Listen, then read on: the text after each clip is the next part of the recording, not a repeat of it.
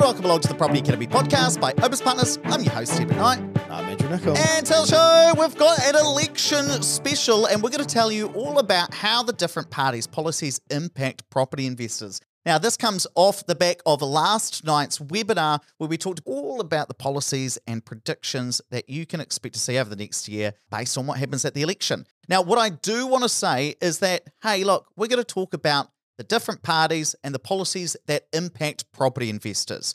But you're going to choose who you vote for based on lots of different things. Might be health, education, transport, climate change. It could be any of those different things. So I'm not telling you who to vote for. I'm just telling you what the different policies are. At the end of the day, you'll make up your own mind about who you vote for. And one thing I do want to mention is before recording this episode, we did email all of the different political parties asking them to confirm what their policies are. Now, Andrew, let's kick it off with interest deductibility. What sort of policies are we seeing from the different parties? Okay, so the Labour, the Greens and the Māori Party said that they're going to leave interest deductibility as it is. So if you've got an existing rental property that didn't have its code compliance certificate come out after the 27th of March 2020, then your ability to claim the interest as an expense is going to continue to get phased out, and there's nothing saying that they're going to change this. National, they're going to reverse the decision, but they're going to phase in interest deductibility like the phase out, and it won't be fully phased in until 2026. ACT want to bring it back in straight away. So if you've got an existing rental property that's had the 50% deductibility now, 100% deductible as of April 2024. Now, Andrew, of course, we don't know what the exact policy is going to be until after the election, but let's say that it was a National ACT coalition. What do you think this would actually look like in practice? So, I mean, I guess if Nats have more swaying power, then possibly the phase-in period is going to apply. But if ACT have some more seats and able to use this as a negotiation tactic when they set up their coalition, then there's good possibility that it might come in faster. And there are kind of two potential outcomes after the election. Either interest deductibility stays off as it is. So, if we have a Labour, Greens, Te Pāti Māori coalition, then obviously it'll stay off. Or if we get a National ACT government come in, then it'll probably come back in. So it depends on at what speed it comes in. So hang on, let me get this straight. So it'll either change or stay the same. Well, yeah, those are the two options. Very profound. Now, well, Andrew Nicol, you can prepare your own podcast notes. I mean, if you wanted to go out and ask the parties what their policies are and do all that work, you're more than welcome to do that. I look forward to next week's podcast where we'll basically just be rambling off because Andrew Nicol's prepared them. So let me ask you this, oh Messiah of property. No, come back here. Hang on, let me get a water. No, this is staying in. The people need to know about how I'm abused in this relationship. Absolutely abused. Some of your most profound work. So, Andrew Nicol, let me ask you this. What impact do you think would happen, what's going to happen to the property market if deductibility comes back in? I think obviously then there is more of an incentive or less of a disincentive for people to not buy existing properties, but I don't think there's going to be a major change in the market. I think people who have existing rental properties will probably breathe a sigh of relief, but I don't see there being any major overnight shift in people's behaviour. Yeah, my sense is National probably wants to do the phase back in where it slowly comes in because they don't want to see a massive run back on the property market straight away. Yeah.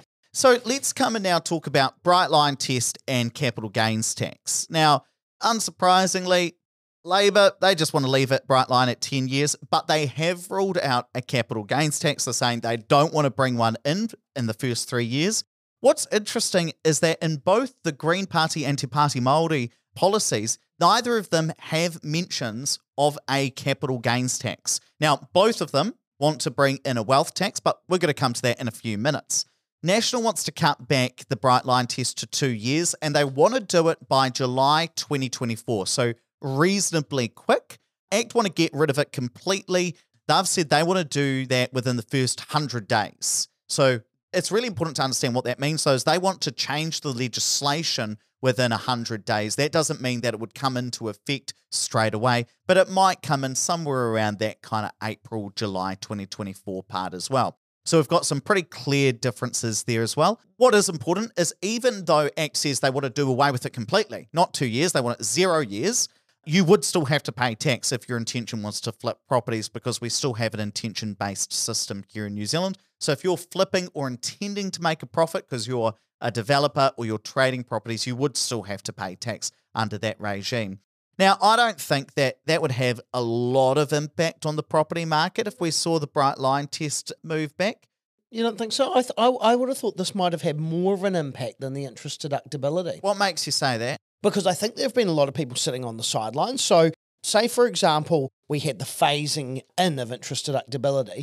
Remember that, if you're on the 33% tax bracket and you've got no deductibility on your loan at the moment, if you're paying 7%, it's the ZOA you're paying 10.5%. So it's very, very painful for investors with that at the moment. So I kind of think maybe it's because I hear this all the time, people saying, as soon as I'm outside of Brightline, I'm going to get rid of that property. Well, I think you'd probably see some more sales. I mean, I'm really talking about over the long term. Do I expect it to have much of an impact? Probably not, because most investors that I see are wanting to hold for 15, 20 years anyway. So Brightline hasn't been a strong disincentive to kick them out of the market. But I think that there will be a lot of people on the sidelines who are saying, yeah, I'd like to sell my property. I actually saw on Q&A Nicola Willis, National Party's finance spokesperson, talking about how they want to change the foreign buyer ban, allow people to purchase properties that are $2 million or over and charge them 15% for the privilege of doing that. I haven't looked into the numbers in any great detail, but there have been a lot of questions about them. And what she was saying is what a lot of people are missing is that as soon as you change the bright line test, there's going to be a lot of movement in properties. So people who perhaps wouldn't have sold in the past will then put their properties on the market. But let's come to new rental rules. What are you seeing proposed from the different parties? So Labor didn't have any policy that we could find around this.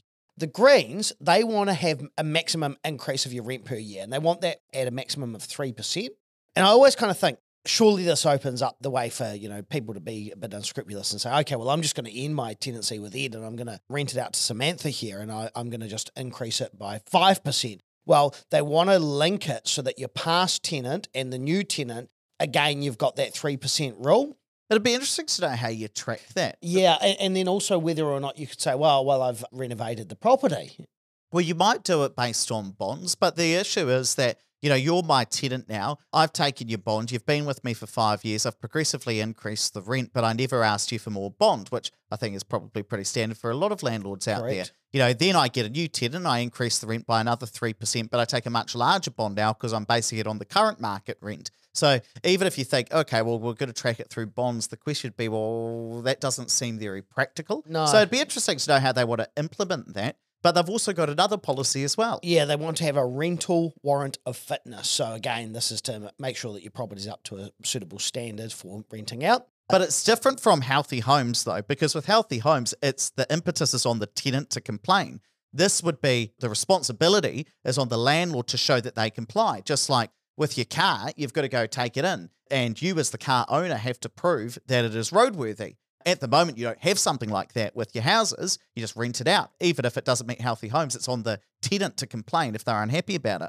The Māori Party want to have a vacant house tax. So if you've got a house, and we've spoken about this on the show before, where it might just be completely vacant, if you haven't had a tenant in the last 6 months, you have to pay 33% of the property value. How do they calculate that? Well, that's interesting because I emailed Te Pāti Māori and they haven't got back to me within a couple of days.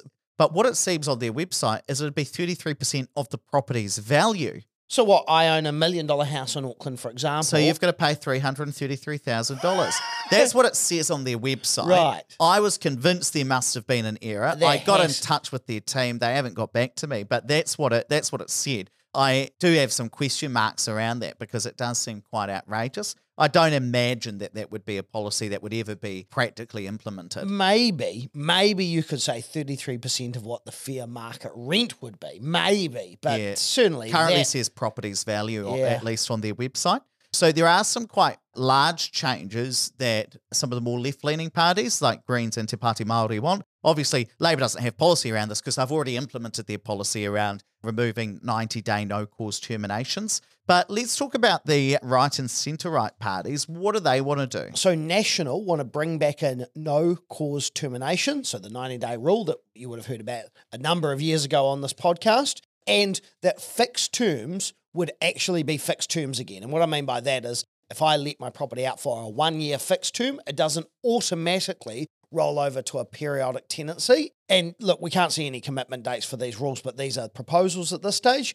Active said that they want to reverse all of Labor's changes. That's pretty bold at that stage, and they want it as part of their 100-day plan. And what's important to say is the 100-day plan, as I mentioned before, that's to get the legislation passed. It doesn't mean that it comes in 100 days after the election. So often what you see is a party or a government comes in, they pass a law, but that might not be implemented for another year or another 6 months. So we'll have to find out when it would actually be implemented. They haven't said exactly what that includes. They've just said they'll reverse the changes, but I think you could assume that includes the 90-day no cause and also likely the same as national, the rolling over from fixed term to periodics. What about healthy homes? Was that Labor's policy? That was Labor's policy. They haven't said that they would reverse healthy homes from what I've seen, but that's off the top of my head. I think they're specifically talking about the Residential Tenancies Act changes, specifically around the 90-day no cause. And finally, we've got to talk about the other taxes. So Labor, National and ACT have all said no wealth tax. They don't want to bring one of those in. But both the left-leaning parties, Greens and Te Pāti Māori, they both want one. So for Greens, they're looking at about 2.5% for any wealth above $2 million for an individual. So let's say you've got $3 million worth of wealth. $1 million of that would be tax, so you'd have to pay $25,000 a year to the government for having that extra $1 million worth of wealth.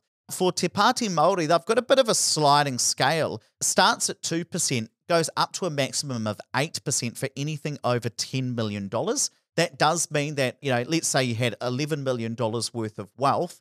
That last $1 million, you'd be paying $80,000 a year for owning whatever that particular asset was. So you'd have to get a really strong return from that money in order to pay it. Te Pāti Māori also want to bring in a land banking tax. This is mainly for developers. So let's say, Andrew, you bought some land and you decide, no, I'm just going to keep it for a while. Well, if you didn't develop it within 4 years, then you would have to pay a 33% tax on the increase in value. So if you bought a piece of land for $2 million and it's now worth 2.5, you've made $500,000, you'd be paying about $166,000 because you didn't develop it. A lot of these challenges with these, of course, is that there's no income necessarily derived from these assets, so you've got to have other cash to be able to pay them. Yeah, I mean, the interesting thing about some of the smaller parties is that they put out quite radical policies. That's both ACT on the right, same with Greens and Te Pāti Māori on the left.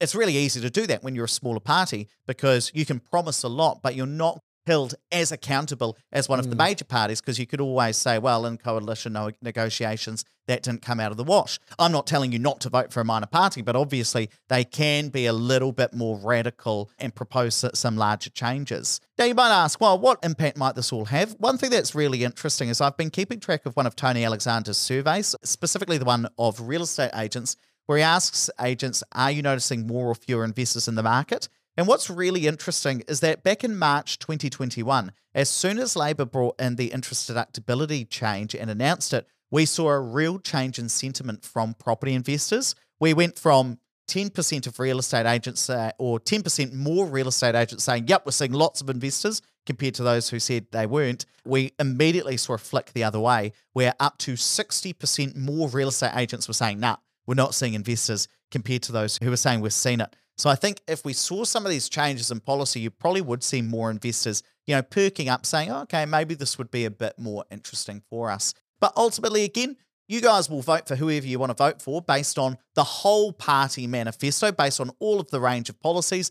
This is what we are seeing proposed specifically around property investors. Because that's most relevant to you guys, that's what we're letting you know about. Right, let's wrap it up there, but please don't forget to rate, review, and subscribe to the podcast. It really does help us get the message out for more people. And hey, don't forget, last night at the webinar, we also announced that we are doing a tour around the country. Yes, we've got our seminar tour. It's called the Wealth Plan Tour, and we're going to talk about how to retire early with 2 to 5 properties. And we're coming to Auckland, Wellington, and Christchurch. Real simple. Just go to opuspartners.co.nz/tickets and you'll be able to secure your spot, or the link's down in the show notes, so just tap or swipe over the cover art. It'll be in there.